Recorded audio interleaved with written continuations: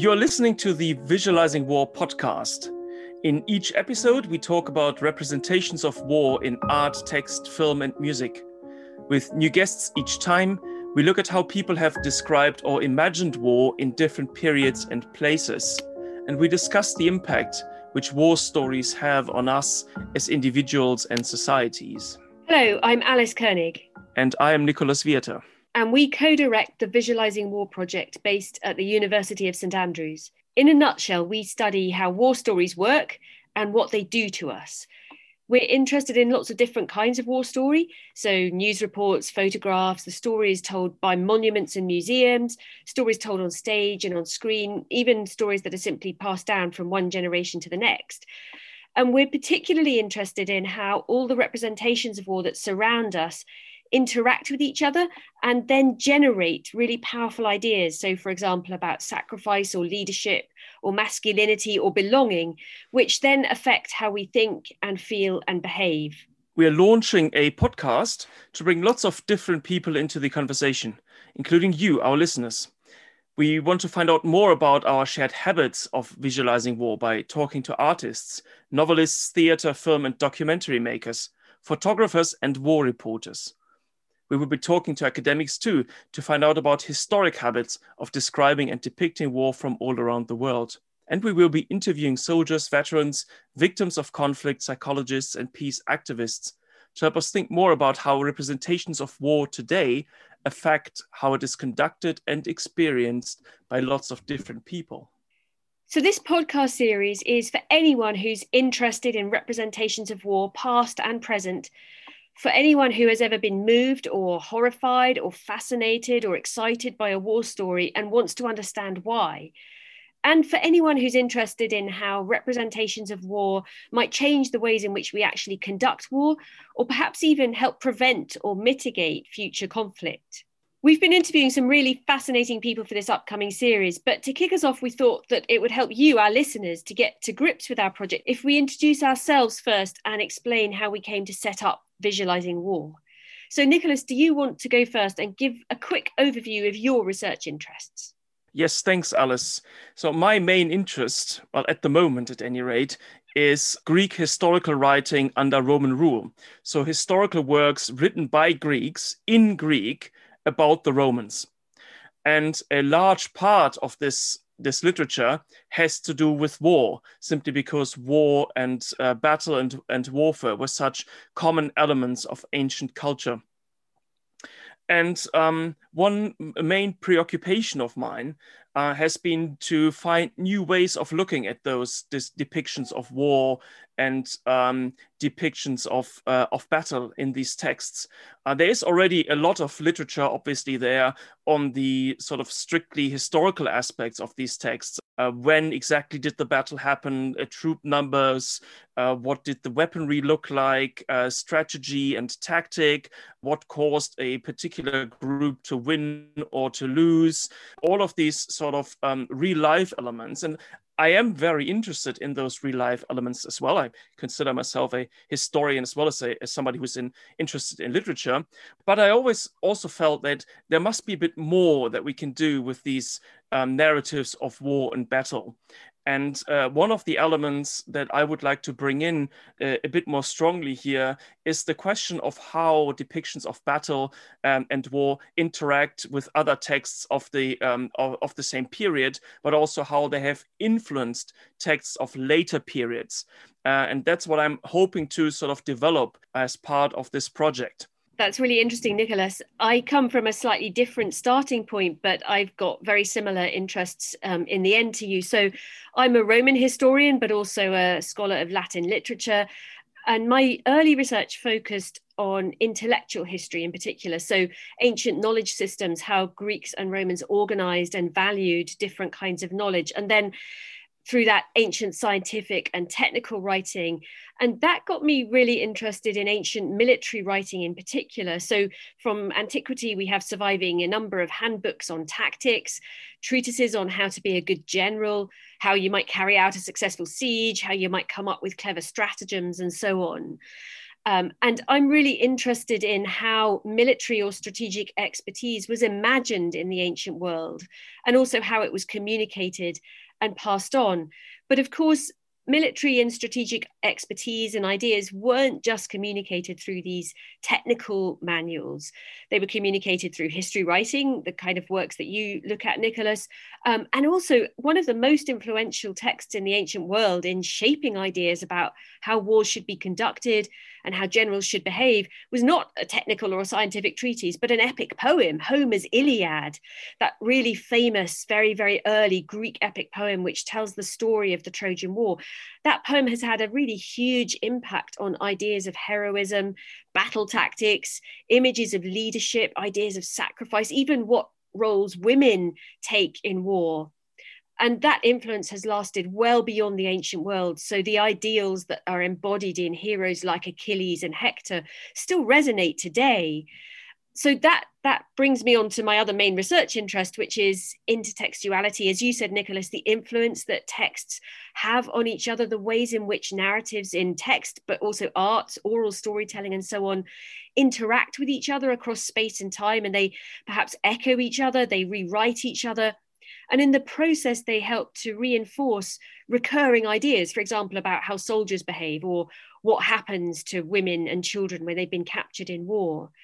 So I've studied intertextuality in lots of different contexts, not just in relation to war stories, but it's really central to my interest in how war stories work and how they then end up shaping cultural discourses about gender, about good leadership, nationalism, and so on, which then in turn influence our mindsets and behaviors. So we're interested in very similar things, Nicholas, even though we've kind of come from different starting points, perhaps. I think you actually noticed the overlaps in our work before I did. And I remember you suggesting that we should go for a coffee and talk about the possibility of setting up a project together. So maybe you could explain what your original thinking was and how we came up with the idea of visualizing war. Yes, those were the beginnings of the project that then also led to an interesting conference that we did together and a volume that will be based on that. And we'll probably talk about that a little bit in a moment. Well, to be honest, the first contact originated from a bit of a lack of inspiration on my part on what I should do with those war and battle narratives that I was looking at. And I was really quite a bit at a loss, so to speak, as to what new angles I might be able to develop.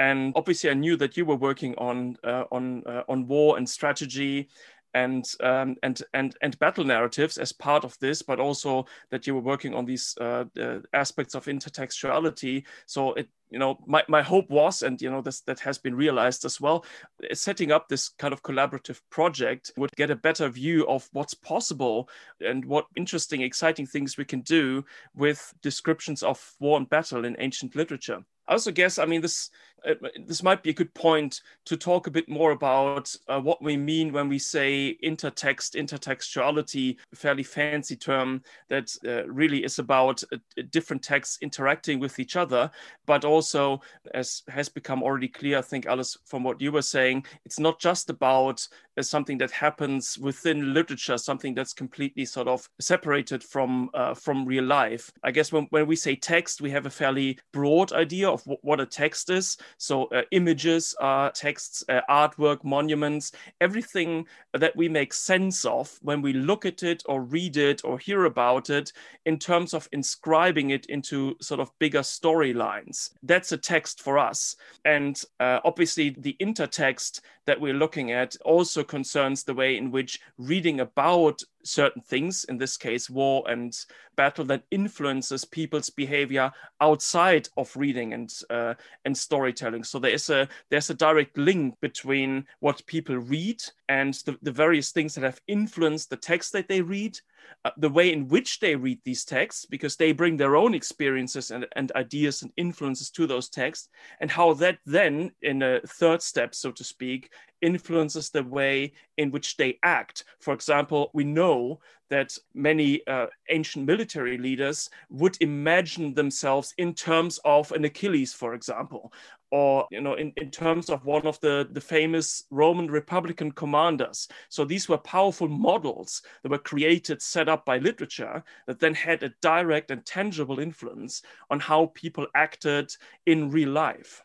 Yes, and they're created also by artwork as well, and sculpture and monumentalization. So walking through the city of Rome or walking through the city of Athens, for example, people would have been confronted by all sorts of visual images of great leaders and so on, from the mythical past as well as from the sort of the near contemporary history. And I suppose what you've just said, Nicholas, that I think the phrase that I quite like to use sometimes to sort of capture what we're interested in is this feedback loop between narrative and reality, that way in which these narratives in literature, in art, in oral storytelling really don't just reflect reality. They don't just reflect what happened, but they help to shape future realities. Because as you say, these are very, very powerful stories which generate these ideologies, which then people play out when they're on the battlefield or when they're being attacked or when they're thinking through what their experience of conflict has been. Yes, exactly. And I think this sort of shared interest for which battle and war narratives are such a fruitful field for exploration, just because there's all this activity, all the dynamics that are going on, and the link between text and action is really quite close, and maybe a lot closer than in other texts. If you think of philosophical texts that are maybe primarily written to stimulate contemplation in the first instance, whereas with war and battle narratives, I always feel like the link between text and action is a lot closer. And this kind of shared interest, this attempt to understand how these various influences between different kinds of texts and between text and reality work, that has led to that first volume that we are working on at the moment, that came out of the conference that we organized together, in which we are looking at interplay, dialogue, interaction between different representations of war and battle across, well, almost all of antiquity, really, and not just in the Greco-Roman world, but also in the Near Eastern world. So we're taking a very broad view in terms of time and also geographical boundaries in order to try to understand how people talked and thought about, how they visualized war across a whole range of different genres. Yeah, so by visualizing, what we mean is not simply depicting in visual form, but that act of imagining, that act of understanding. And as you say, Nicholas, we've got this volume, which actually has emerged out of our first conference. So, studying war narratives from across antiquity, and our ambition not just to focus on Greek and Roman, but to take a much broader cultural perspective, is obviously a very big undertaking. So I think we were clear from the start that we wanted to collaborate with lots of other scholars with expertise in different periods and cultures.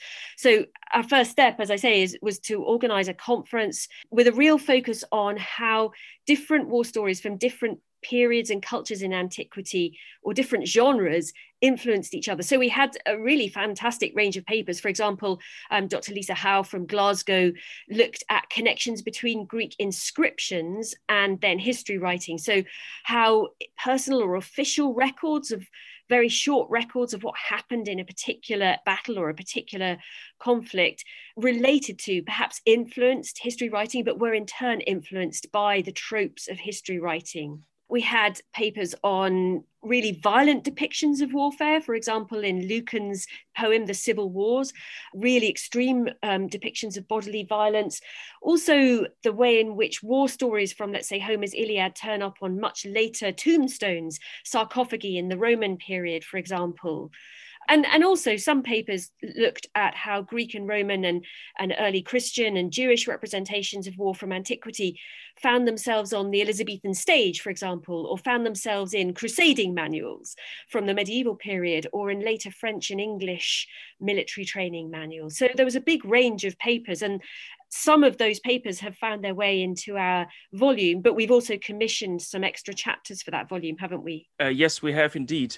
And one of the things that I hope we're trying to get out of this is also a bit of a rethinking of what we mean by influence.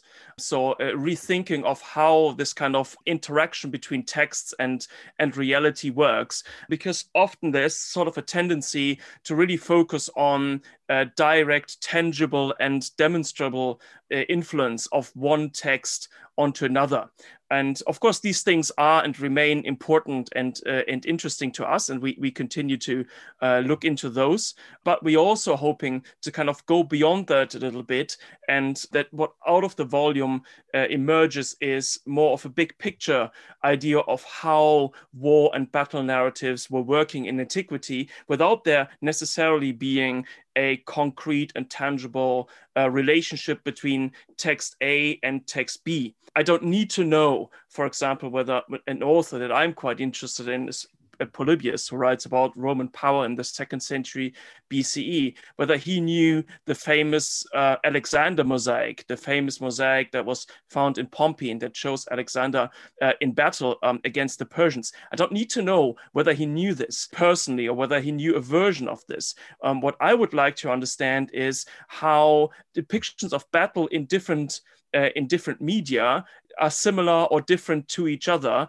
independent of any sort of direct influence between one and the other. Yeah, so it's partly about identifying these sort of greater, larger patterns that cross space and time. And just to illustrate that, it may be worth mentioning a couple of specific chapters in the book. So Deborah Ballantyne, for example, is looking at divine agency in Greek and Jewish writing and the habits of representation in different cultural traditions of divine agency, and how that can help us think more about habits of representing human agency and human responsibility too. Another chapter by Andrew Rigsby takes a very different tack. He's really interested in Roman army records, in the way in which Roman official records, official documentation consistently, repeatedly represented the interrelationship between different ranks, for example, the priority that different ranks had, the way in which they might organize themselves in camp as well as actually on the battlefield.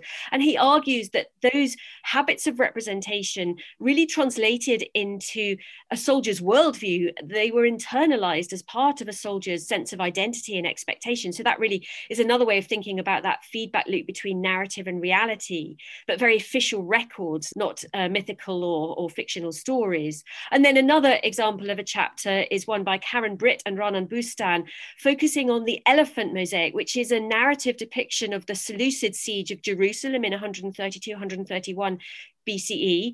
And it's this incredible image. It's a narrative image that really helps us think about how narratives depict linear events. They argue that perhaps the mosaic takes some inspiration from monumental columns like Trajan's column in Rome. So they talk a little bit about the cross-cultural interactions perhaps between Greek, Jewish, early Christian narrative habits. But they're also really interested in how this narrative leads towards victory and peacemaking. And so it's an interesting exploration of the way in which narratives visualize conflict resolution, not just conflict itself. Which probably brings us to the next important element of our project. It's not just about war and battle in the narrow sense. We are really interested in representations of war, in thinking, writing, imagining war and warfare in the broadest sense possible. And that includes, of course, conflict resolution. It includes questions of how people make peace, how they imagine peace. It includes a very important question of the fallout of war, the victims of war, what happens to all the people that have been impacted by war once the battles are over. And it includes questions of how wars happen, how people talk about the need to go to war, what kinds of stories they use to justify beginnings of wars, to justify continuation of wars. So we are really quite interested in a broad view of thinking about war, of which battles are an important part, but battles are not the only thing that we're interested in. I think that's probably worth pointing out. And maybe another thing that already also came out of what you were saying, Alice, about the conference, we had papers that looked way beyond antiquity. So it became very quickly clear to us that this is a project that needs to look beyond our own sort of areas of specialism, and needs to look beyond antiquity, and is a project that has a lot to say, I think, also to people today, to a project that we can to explore how people talk and think about and represent war in all its different elements today. Yes, absolutely. And in fact, I think the bit of our volume that I'm perhaps most excited about is how we're going to end it. So we're going to be co-writing a conclusion with members of a professional theatre company, NMT Automatics. We've been working with them for about 18 months as they have developed a new play called Tempus Fugit, Troy and Us. And that play weaves together an ancient war story about Hector and Andromache from Homer's Iliad with the story of a modern couple. The man in the couple has been to Afghanistan, and it's about the fallout of what happens to that couple and how they imagine war themselves in their different ways, and how they process what it means to come home from war and pick up the threads of life again. And it's been really exciting actually to see how the research that we've been doing on habits of visualizing war has really fed into their development of this play. So they would be the first to say that they started out in some ways with some fairly traditional ideas about how you represent war on stage, but they found themselves really consciously thinking about how to avoid some of the cliches that have been really annoying them, how to foreground elements that we don't see so often. So the everyday, the marginalized voices, perhaps the women's experience taking as much of a center stage as the soldier's experience, or the military partner's experience and the soldier's experience having equal space. And as I said, thinking about homecoming and aftermath and so on. And they've really embraced this idea of visualization as well. So originally, as they imagined it, the ancient war story and the modern war story in their play were going to sort of oscillate between each other and run in parallel and just sort of vary a little bit. But what they now want to do is have this ancient war story, the story of Hector and Andromache, to be more an act of imagination by the military partner as she explores how she thinks her husband is getting on in Afghanistan, how she imagines him behaving, what she imagines him doing. So really it's this idea that these ancient heroics of Hector, the ancient anxieties of Andromache, become a lens that she uses to imagine that is actually really very, very different from what he's actually going through and what he's actually doing. So it's exciting to co-write this conclusion with them.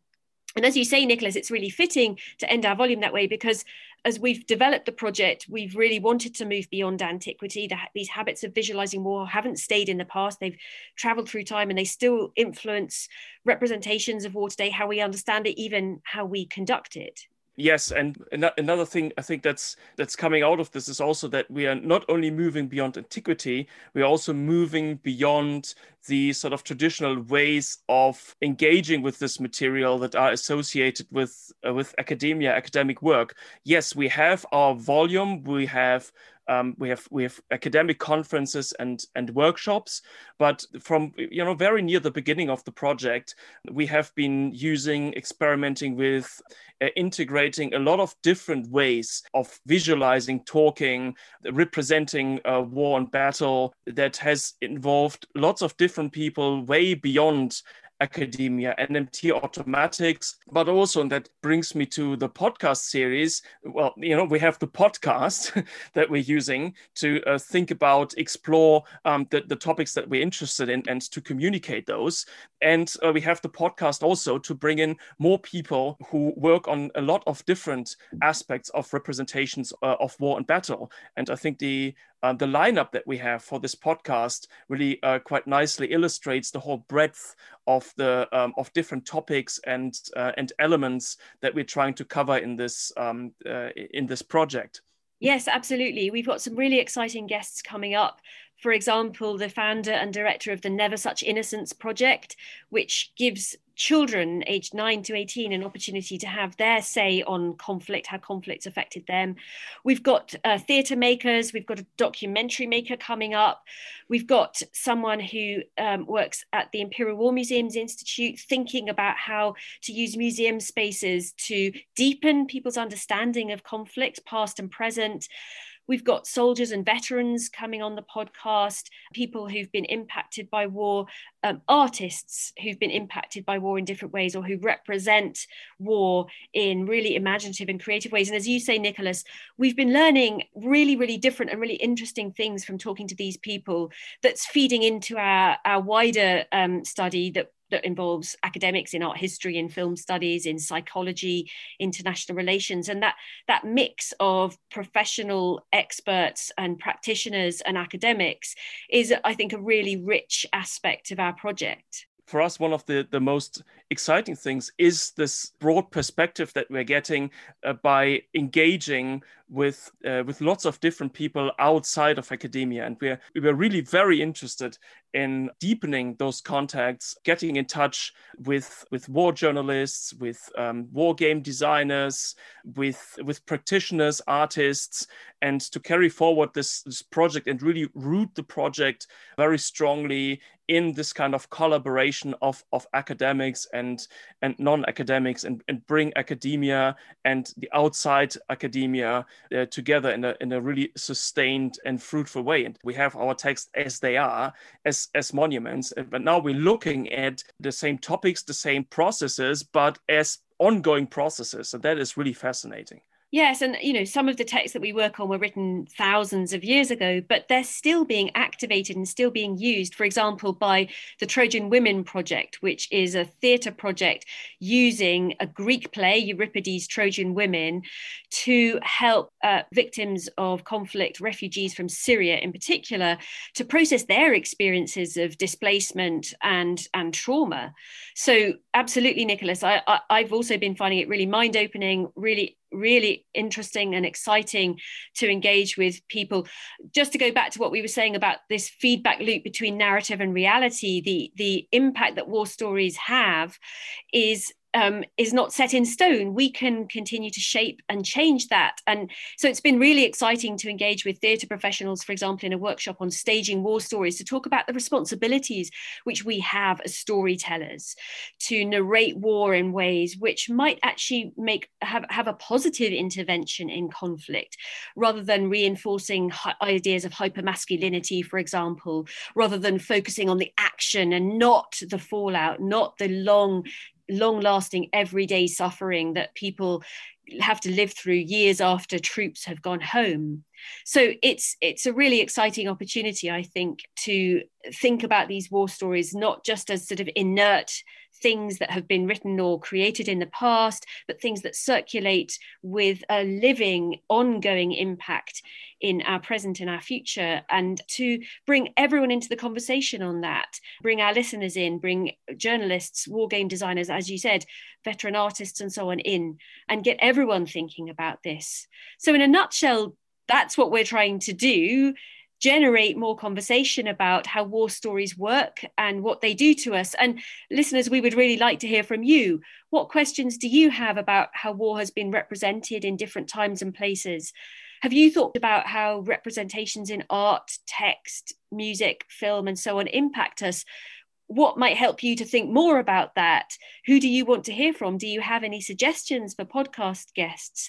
If so, please get in touch with us at viswar@standrews.ac.uk, or you can follow us on Twitter or Facebook. Just search for Visualizing War. Yes, so I think that's all we wanted to share with you for today in this introductory episode. And we hope you've enjoyed that short introduction. We look forward to welcoming you back for more conversations about how war stories work and what they do to us. Next time, we stay in the realm of academia for a little bit, but we're moving already outside classics, and we'll be speaking with two of our colleagues at St. Andrews, Dr. Laura Mills and Dr. Ken Mavor.